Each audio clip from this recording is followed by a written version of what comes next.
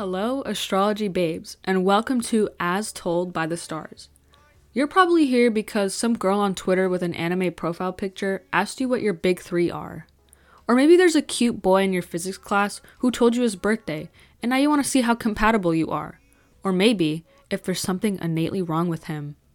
People have been looking up at the stars since the beginning of time, and myths of constellations that we hear so much about originated from as early as the Hellenistic period.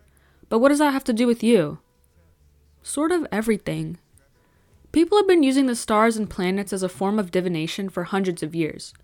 Your birth chart can reveal a lot about your personality, from the way you act when you're in love to the weird things you might do when nobody's watching.